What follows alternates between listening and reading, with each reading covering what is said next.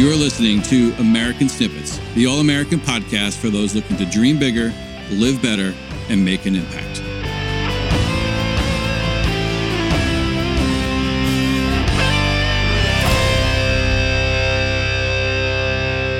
What is going on, everyone? Welcome back to another episode of American Snippets. My name's Dave Brown. I'm here with my co-host, Barbara Allen.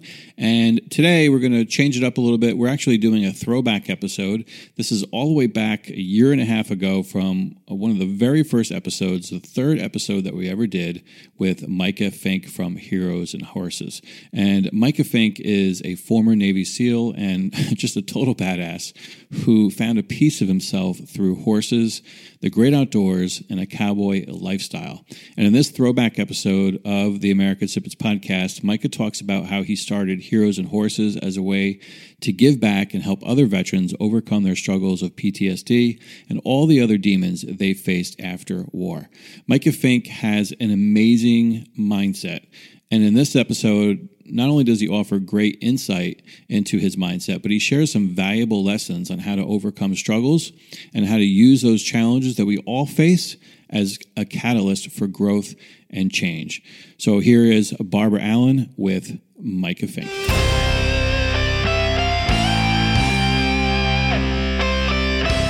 You're listening to the American Snippets podcast.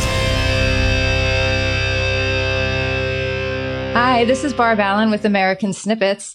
We are here today with Micah Fink, and we are super excited to have him here. He is someone and does something very near and dear to our hearts. Anyone who has served in combat or who loves someone who served in combat knows all too well that surviving that experience and coming home doesn't mean that it's over. All too often, our men and women who have served in combat zones or on other dangerous missions are left sort of scrambling to pick up the pieces and put their lives back together in a world that doesn't at all truly comprehend what they've been through and the wounds they're carrying inside, the wounds that aren't necessarily visible. Although today we have a recent upswing in attention and care and services provided for our veterans, there's still a huge gap. And for a lot of these veterans, it's just not enough. Counseling and therapy can help, but more often than not, those two practices alone aren't enough to really reach deep inside and address the things that are causing us to lose our veterans at a really super scary rate. So our guest today not only is a veteran and has not only served in some really hairy places. I looked at your resume and I got kind of scared just reading it. I don't even know how you people have the guts to go do what you do because, I had to take a step back after I just checked that out. But Micah Fink, you are here today taking time out of your very busy schedule to tell us a little bit about your extraordinary organization, what you do, why you do it, how you came to do it, and maybe how anybody listening and reading this story that will pop up can help or join in even by referring somebody. Hi, Micah. How are you? Hey, thanks for having me, Barbara. I appreciate it. I'm excited to be here on American Snippets. Thank you. We so appreciate you all taking the time out to take the to do the story with us. Let's start first at the basics. Obviously, you were in Navy SEALs for 10 years. Correct. Yeah. I served, I was at the World Trade Centers on 9/11. I was actually working in Queens, New York when the towers started falling. And I went into the city with a friend of mine. I was working as a lineman at the time. And I was there in the rescue efforts. I stayed there for over 30 hours and experienced all the horrors that you could imagine that were going on there. And then in 2003, I joined the military and went on to become a Navy SEAL. Just like that. I love it. I talked to so many of you and you're all like, yeah, I became a Navy SEAL. All right. Well, I went to ShopRite yesterday, but and that's how you all say it too, which is pretty cool. So we won't get into, all the details of your service. I don't want to bring you back to bad places, but maybe you could just tell us a little bit about what it was you personally faced when you came up. Were you married when you deployed? Yeah, well, no, I'm with the same girl. We were just dating, and we've been together for almost 10 years now. We've got 4 children, and we weren't married at the time, but yeah, she's been through every deployment as a SEAL and as a paramilitary guy that Right. subsequently followed my career. Yeah, so she's been through it all. She's been through all the ups and downs, and I think for me, like, it's kind of a dichotomy when you think about combat. When you're there, you want to be home. But when you're home, you want to be there. And I like, I enjoy my time, and the good and the bad. I enjoyed it all because I look at more. I have a perspective on life it's more of the experience, right? And I don't let life happen to me, but I let it happen for me. So I always have the ability to make choices. I don't become the victim. I signed up to serve my country. I knew I could die. Every guy that served next to me knew that, and some of them did. And it's a challenging environment, but it's an experience that I believe has helped me become who I am today. And it's become a fundamental building block of growth in my life, rather than situations and circumstances that really at one time broke me down, but now the same experiences are building me up. Awesome. So, I mean, did you have help? You're reaching out and you're helping others get to that point where you just said today, that point where you seem to have a handle on everything. But did you have to do that, yourself? Or did you have organizations or people like you in your life to, was there a Micah in your life to help you kind of reach through and come back? No. I got home from overseas and, kind of was in a tough place, and the type of individual I am, I was waiting to get a job. I ended up working for the State Department for a small period of time, when the transition during the SOFA agreement. So I worked with some pretty high level folks there from Washington, while they were touring Iraq. And, during that downtime, I was kind of in a tough place. All I could feel was the intensity. I almost just wanted to kind of go right back on active duty because I felt so out of place. I felt like the world was happening around me. I couldn't touch it. So, I had about 2 months down. So I packed up everything I had and just, took off to Brazil, and I traveled down the Amazon 500 miles in a canoe with an Indian guy. And that was a big turning point in my life. I was alone out there, for almost 6 weeks, and I didn't talk to anybody. It was subsistence living. We lived off just fish and caimans, and lived in the jungle in hammocks and stayed in villages. And I didn't really talk most of the time. And it was one of the hardest things I've ever endured, with bugs and jungle rot and just animals and cougars. And it was just insanity. I came back and I really wasn't thinking that much about any of my other experiences. I was just thinking about that experience. And it kind of became the new normal, and that ties into the creation, of the program that I run now, Heroes and Horses. Is that struggle actually gives things in life value, and I can talk more about that. But yeah, I came back, and then I went right back to Iraq. I was there for about 150 days. Came back, went back to Iraq, and then I got hired on with a paramilitary job where I proceeded to do another 9 deployments after that. Oh my goodness. So maybe we should be talking to your wife, because she must be a saint. It's crazy. Just saying. Okay. So tell us a little bit about Heroes and Horses. What is this? It's better coming from you than me. Yeah. So really, I kind of like to take a look at the need that we're filling, but why that need exists. And I kind of call it the truth behind the numbers. So you think about nonprofits in North America, there's about 60,000 of them, which accounts for around $7 billion a year. That's governmental, non-governmental self-help or therapy programs for veterans. Except for 110,000 guys have killed themselves since 9/11, homelessness, drug addiction, suicides. I mean, it's skyrocketing. But why? There's so much infrastructure there. There's so much there for guys. And the numbers, it's like my best friend always says, math doesn't lie. And it's not an economic issue, though programs like this can't function without economics. It is a process issue. And I believe the processes that are in place for the combat veteran today actually exasperate and create the problems. I would not disagree with that. Yeah. So Heroes and Horses, not a vacation. So I see. It is definitely not a vacation. See, that really comes from these organizations out there, and God bless their heart. Everyone's trying to help veterans, right? We all want to help the veterans. But the thing is, like, we need to help veterans help themselves, because you're not going to always be there. And the environments that we create for these guys actually polarize the problems. So, you know, it's almost like kind of when you're breaking a wild horse, and that horse is really, you know, he could eat your lunch. He could front foot you. He could kill you. He could kick you. He could run you over, mow you down. So what do I start doing? I start tiptoeing around them, right? And I'm making that animal even more amped up, because what am I doing? I'm creeping around like a mountain lion, right? I'm taking the saddle, and I'm doing things that don't exist in real life. And we create programs and take guys, you know, oh, hey, you were in combat for 19 months. Half your platoon was killed. Let me take you in here. You ride a four-wheeler for the weekend. No loud noises, super quiet. You're assigned a mom, and then you go back home. Well, first of all, no loud noises and an environment where nobody gets mad, those are fake environments. They only exist in people's minds. And so what those solutions do is they polarize the problem, because guys come home, they do great in this environment when they're here, but when they go home, that's when the problems start, because that's actually real life. And we've created a little place called fake life. And so what I'm doing is I'm exposing guys to what they're going to encounter in the real world, and stop polarizing their experiences and work on saying, hey, those memories that you have, they're never going away. They're imprinted on you. But who are you now with those experiences, and what can you be? And so rather than talk about it, I show it to them. How do you show it to them?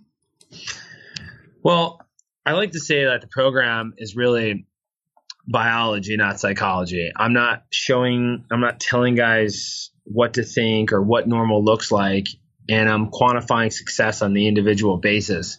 So basically, guys learn to live from the inside out, not the outside in. We always want to ask somebody what to do. We want to go to Barnes and Nobles. We want to ask a person we've never met, living in a high rise in New York City. They don't know anything about us, and they have the roadmap to who we're supposed to become to equate to a place called normal that somebody else existed or created in their existence.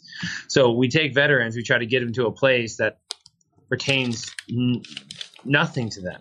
Like, you take a guy, he's a Delta Force guy. I know he's 20 years in Delta Force, and he comes home from combat. He's got 22 deployments, and the first person he sees is a 25-year-old grad student that just got out of Georgetown, great person that's going to tell him how to get back to the place where he's supposed to be going. So how ridiculous is that? So think about the human body and how amazing it is. You know, when I say it's biology, not psychology, inside the human body, you have 71 trillion cells, okay? And inside that cell is DNA, a code specific to you, Barbara, and me, that exists nowhere else on Earth. An incredible code. So if I was to open up one of your cells and stretch it out, it would be 6 feet long. And if I was to read one character out of one cell every second, it would take me 96 years to read one cell. So if I was to stretch every one of those from end to end, it would go from here into the moon and back 178,000 times. So the answers that you're looking for are not outside. They are fundamentally inside. But the most difficult thing you will ever do in your life is look in for answers, not out. Struggle gives things in life value, period. So the greater the struggle, the greater the value. You always have the ability to make choices. And so this program is about showing guys what is inscribed upon their hearts. It's not my idea of what normal looks like, and you should graduate here and go to Goldman Sachs, or veterans need suits and shoes to feel good about themselves.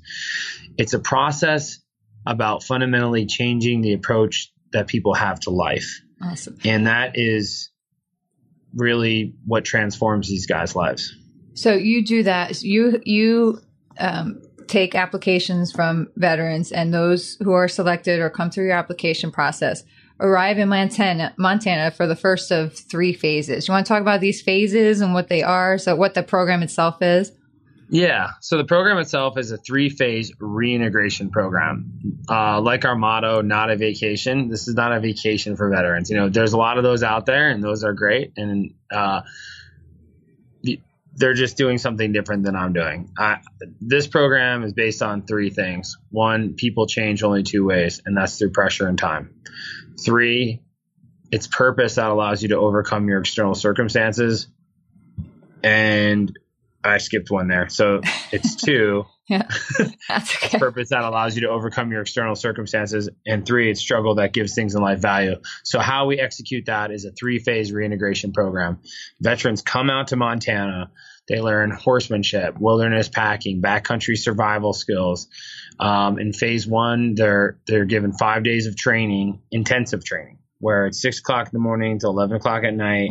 They are responsible completely for their animals.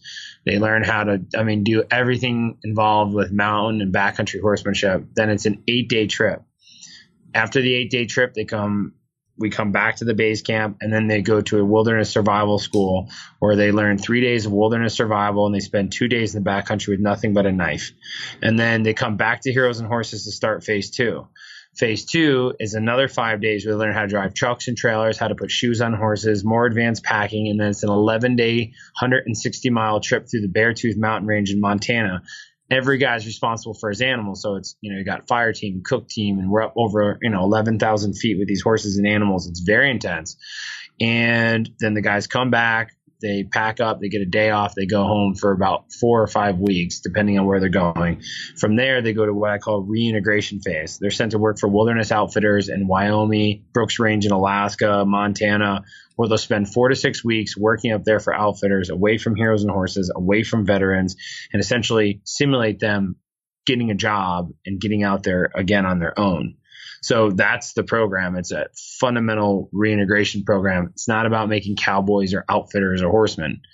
It is a program where eventually pressure peels back the layers to who they are, like that original thought, and they start taking ownership of their lives again. I don't care if you don't like loud noises. I don't like loud noises, but you know what? To live in a world where there's no loud noises don't exist, buddy. So I want, people say, oh no, what's your triggers? You know what? I want to pull every one of those triggers, all of them. I want them all to go off, because then we can deal with them. It's the same thing with a horse. Oh, don't do that around my horse. He'll go crazy. Why can't I have a horse that goes crazy when a plastic bag goes by? Right. That's not a real world where there's no plastic bags. Right. All right. So the reality of it is we make matters worse. So this program up here, guys, some of the guys tell me this is the hardest thing they've ever done. Well, and then I'm going to say that sort of sounds like it. But the thing is, when they're done, they go home. Some of them are like, that is an experience. They're like, that's all I can think about. It's been the most incredible experience of my life, because struggle gives things in life value. Right. If it wasn't a struggle, then it wouldn't have any value. Like if doctors were running the Super Bowl, we would just walk out there. We don't want to get anyone worked up. All right. So we would just walk down and say, well, you guys win this year. All right, everyone, take it easy.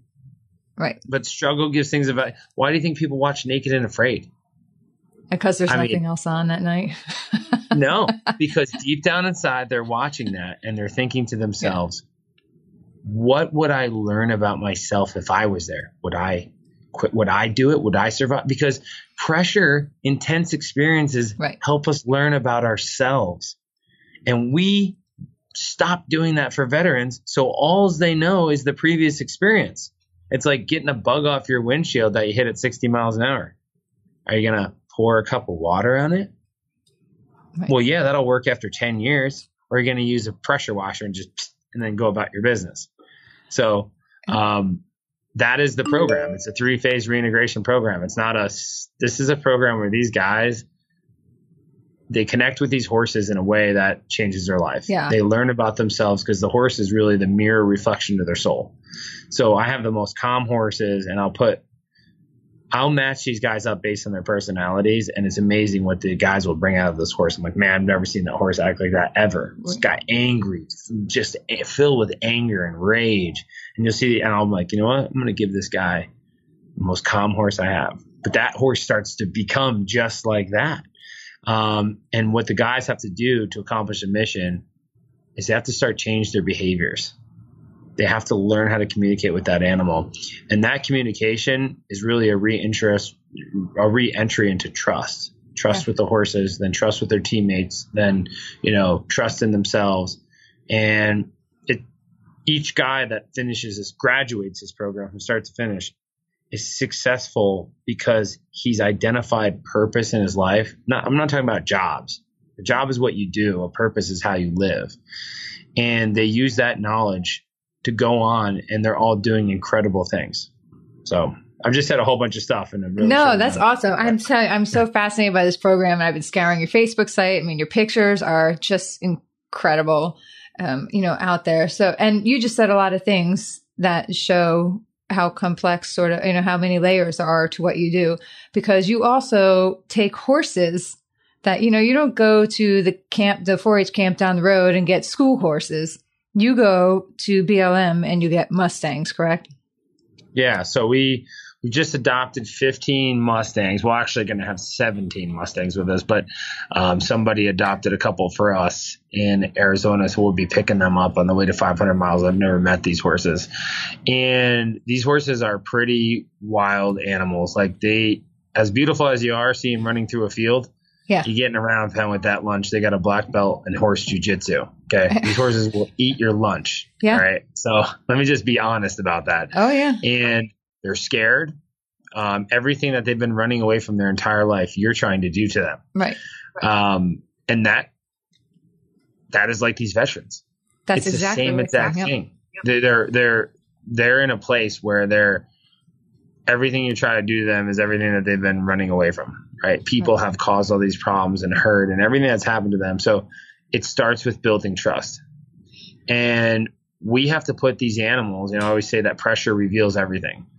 We have to put these animals through a process where I can learn what they're going to do in some of the toughest situations before I introduce them to a guy that's never been on a horse before. Right. And the way we're going to do that is ride 500 miles on them. And it's actually going to be more like 700 miles. We're going to ride 564 miles. And then from there, I go straight to Colorado. I'm going to ride another 200 in a horse gather. We're going to gather up 1,800 horses. I'm going to do that by myself with some other cowboys. And so I'll put another 200 miles on some of the tougher horses. I'll know everything about those animals. Yeah. I'll know everything. And then I can decide, okay, you're going to go on and be a student horse. You're going to go on and do this. And then these guys are going to each be given one of these Mustangs in June.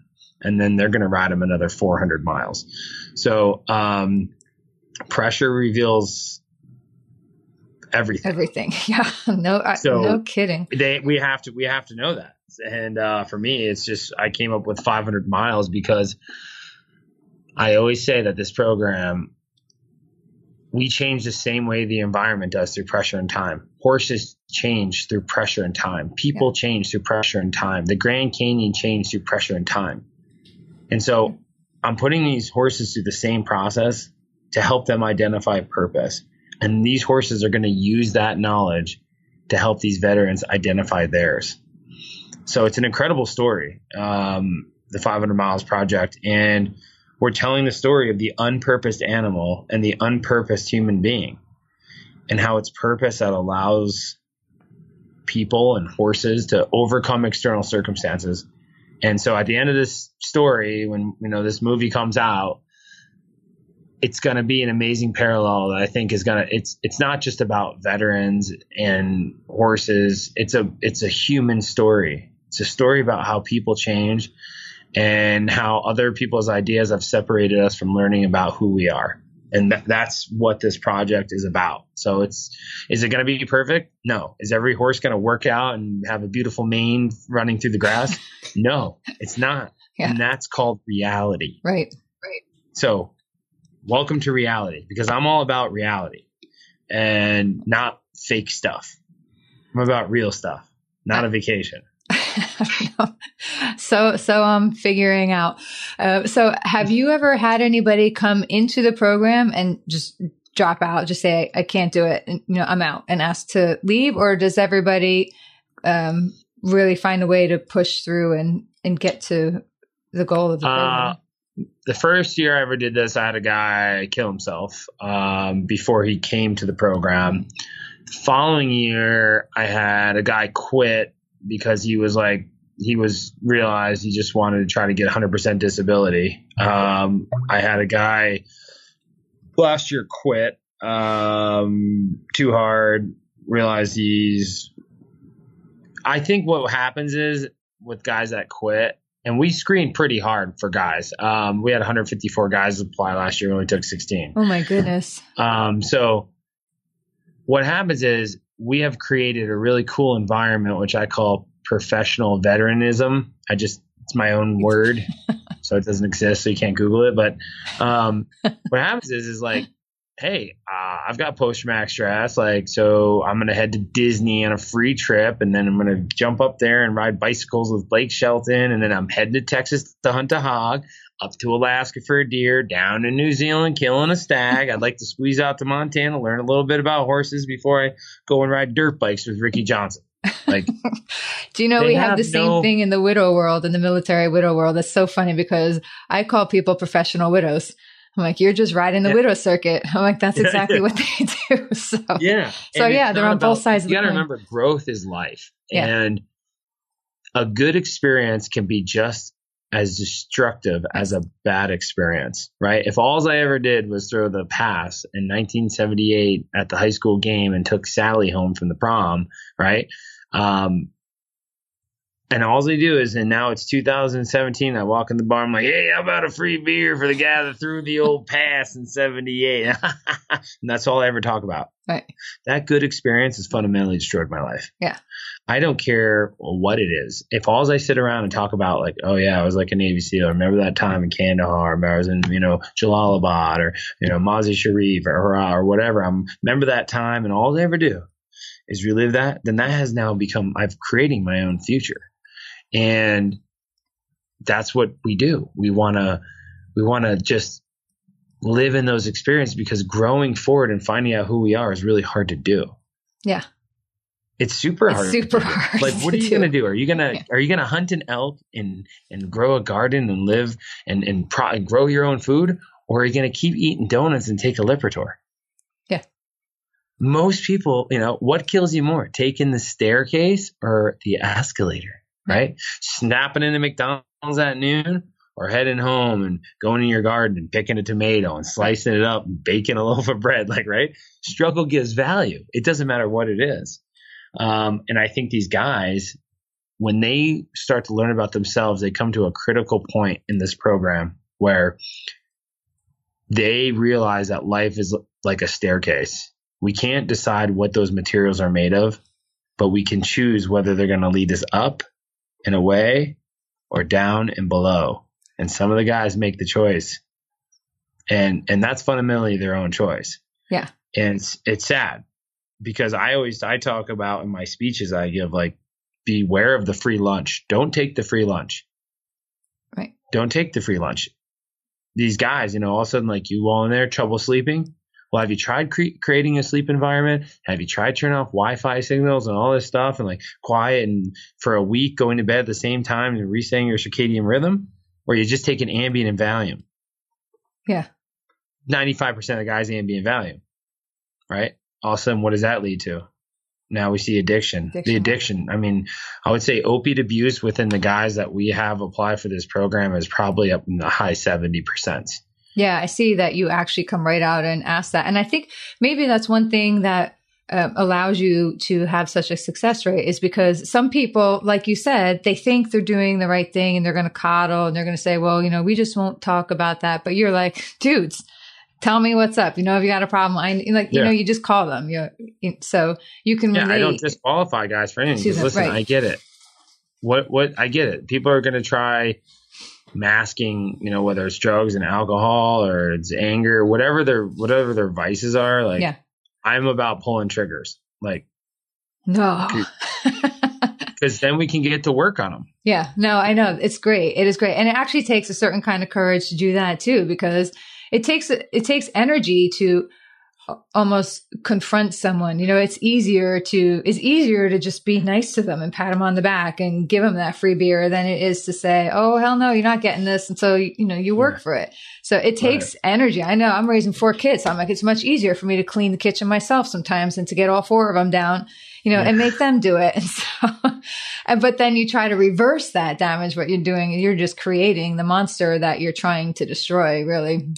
I did it with these horses. Like, yeah. I was like really like kind of intimidated in the beginning, because like I'd get in these round pens. We had 2 of them set up that were connected together, and they would just run at you, like, and you just kind of stand your ground and kind of try to shoo them away, and they're rearing back and they're kicking out, and you're like, so then I get to the point where I'm starting to saddle him. Everything I'm doing is I'm tiptoeing around the horse because I don't want him to go nuts. Yeah. But the thing is, what I'm just doing is I'm just allowing him to say, like, as long as I do this like fake environment around you, you're not going to go nuts. But is it reality when it's 2:00 in the morning? I'm in the middle of the desert somewhere and I got 15 horses and all of a sudden I'm going to start sneaking up on you with the saddle and lightly. No way. Yeah. That's not going to exist when the land these guys are living in. So I'm doing them a disservice. Right. I'm doing myself a disservice. So you know what? It's like, you want to blow up when I come at you with a saddle? Let's go for a ride, buddy. Like, let's do it. Let's pull those triggers. And I got a horse. I have one that's a bad kicker, like kick your face off. Like he tries to kick your leg out of the stirrup. He'll eat your lunch in the ground. So I had to teach him that, like, okay, buddy, what am I going to do? Not do anything, not ever touch his backside of his rib cage ever. Like, that's not reality. So we pulled that trigger to a point where it just became a non-trigger anymore. Yeah. It's just non-existent now. It just went away. And I've learned so much about veterans and about my own life by working with horses. People create 95% of the problems with horses. People create 95% of the problems with veterans. It's not. I just read a study the other day say the majority of guys that come home and have a lot of problems happens 2 years after they get out of military service. 2 years. So that's a pretty interesting statistic, and I think we can change the narrative. I think we can impact a lot of lives, and I think the reason why this program lasts is because it's these guys' own idea. This is not my idea. I'm saying what you're looking for, you already have. I'm going to put you in a process where you can find it. That's it. That's this whole conversation in a nutshell. Yeah. Done. Right there. That is cool. So right now, and to date, you take men only on this trip. Well, we ran a female trip once, and it wasn't a whole program. We have a few females that apply every year. The reason why I don't like to mix the male and females together is because there is a lot of at-risk men up there. Right. And, spending 12 days in the backcountry with, maybe 7 at-risk males and 1 female soldier. I don't want to put it into, I want to take that variable out. What I'd like to do is run an all female program. And, we just haven't had enough females apply where we could even put them together to have an all female program. Usually we'll get, 2 a year or 3 a year. Some of the guys, like I said, that come through this program, pretty heavy, coming from drug use, right, arrest records, pretty tough stuff they've been in. Decorated guys, great soldiers. We're amazing at making civilian soldiers. We're horrible at making soldiers civilians. Yeah. So I haven't combined them yet. And some people hit us up all the time and say, oh, you want to separate the men and the women. But the thing is, for me, it's more of a safety factor. Yeah. Until I know where these guys are at. It's a very rugged environment up there, and it's not like I can be watching everybody every second and God forbid something happens. So I'm about removing variables. So my plan is next year is to run the first all female 3-phase program. If we get, enough girls to fill the spot. How many do you need or how many slots are there to be filled?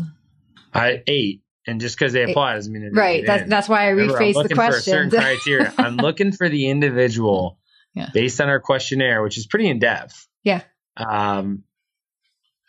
People that deep down inside, I can tell that they want to help themselves. This one guy applied. He said, I really like this guy. I don't even know who he is, but I read that he really put a lot of time into his application. And he said, the thing that makes me really mad is I did all this stuff and I traveled all this and I was a special ops guy. And my wife thinks I'm just going to come home and just be happy dipping my toes in the sand for the rest of my life. Yeah. And I kind of laughed because, that's not what guys need. Right.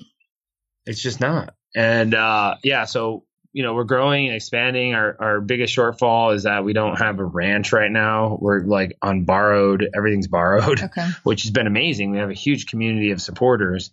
But once we get that working ranch, and that's the next piece for us to come together, I think I think we're going to expand into some other really unique programs, because the overall concept is people only change two ways, and that's through pressure and time. Yeah. So I've got a lot of amazing ideas that I want to implement, to bring females and bring families out.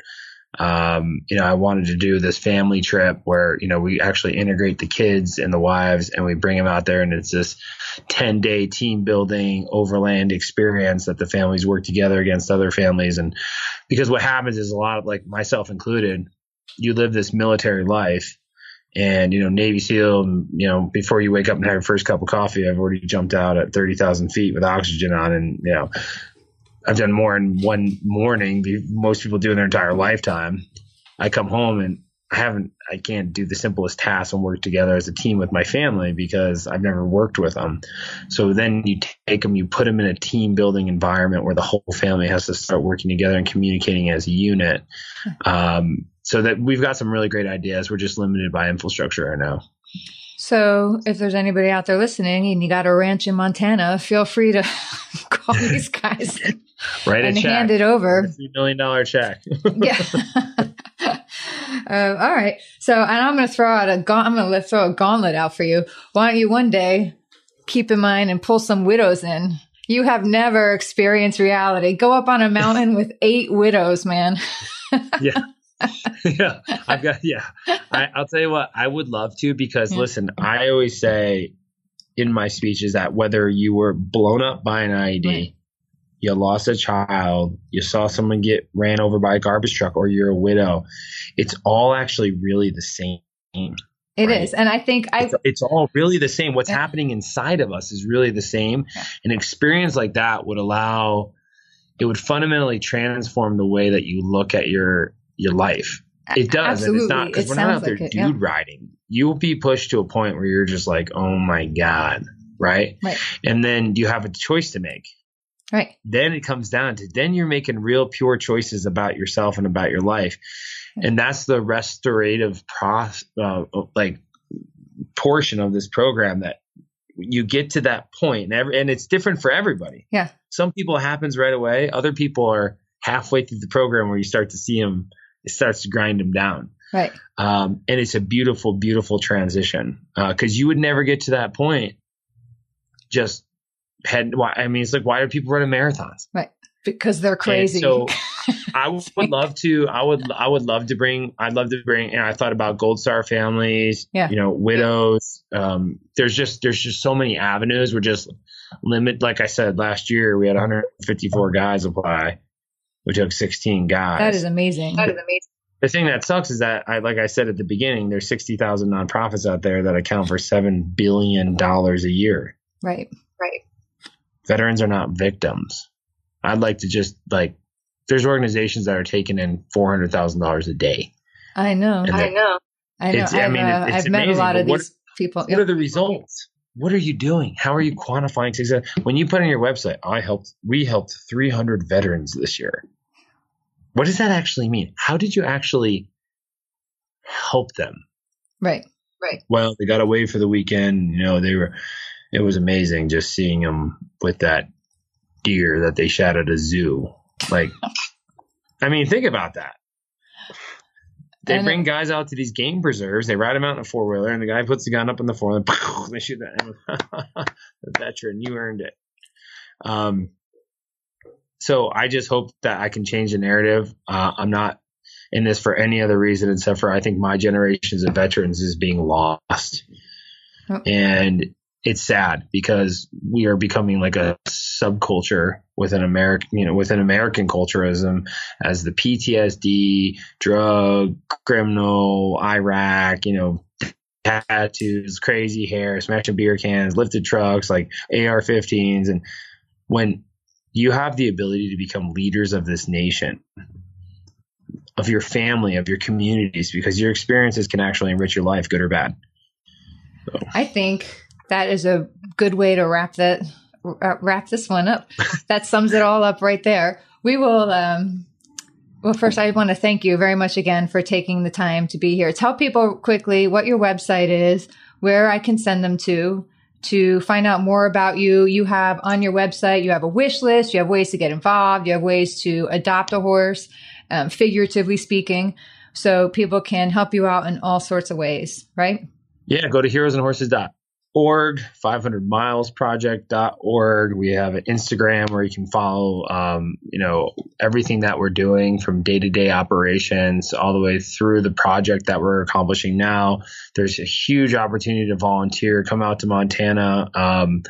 If you want to work really hard and you want to be involved in a program that's changing a lot of lives, there's great opportunities on that. You can go on our website. So, wish list, trucks, trailers, tack. We have volunteer accountants. We have people that come out and just clean the offices. So nice. It's really, it's an amazing community of Americans that get together and get behind this initiative. So yeah, go to our websites, check it out. And thank you, Barbara, for having Heroes and Horses on American Snippets. Thank you. And do me a favor, if you have any developments or any new things that you'd like us to send out, please keep in touch and send them our way, and we'll just keep blasting them out for you, okay? Okay, we appreciate it. Thank you. All right, thanks.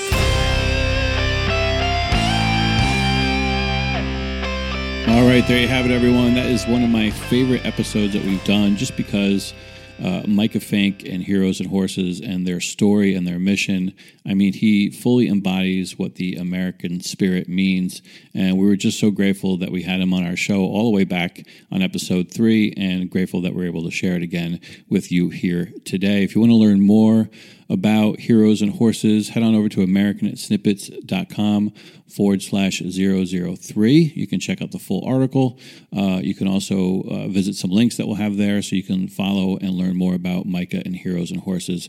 Again, we appreciate you being here today. Don't forget, we're running a contest right now where you can win a pair of wireless earbuds. We're giving away 10 of these.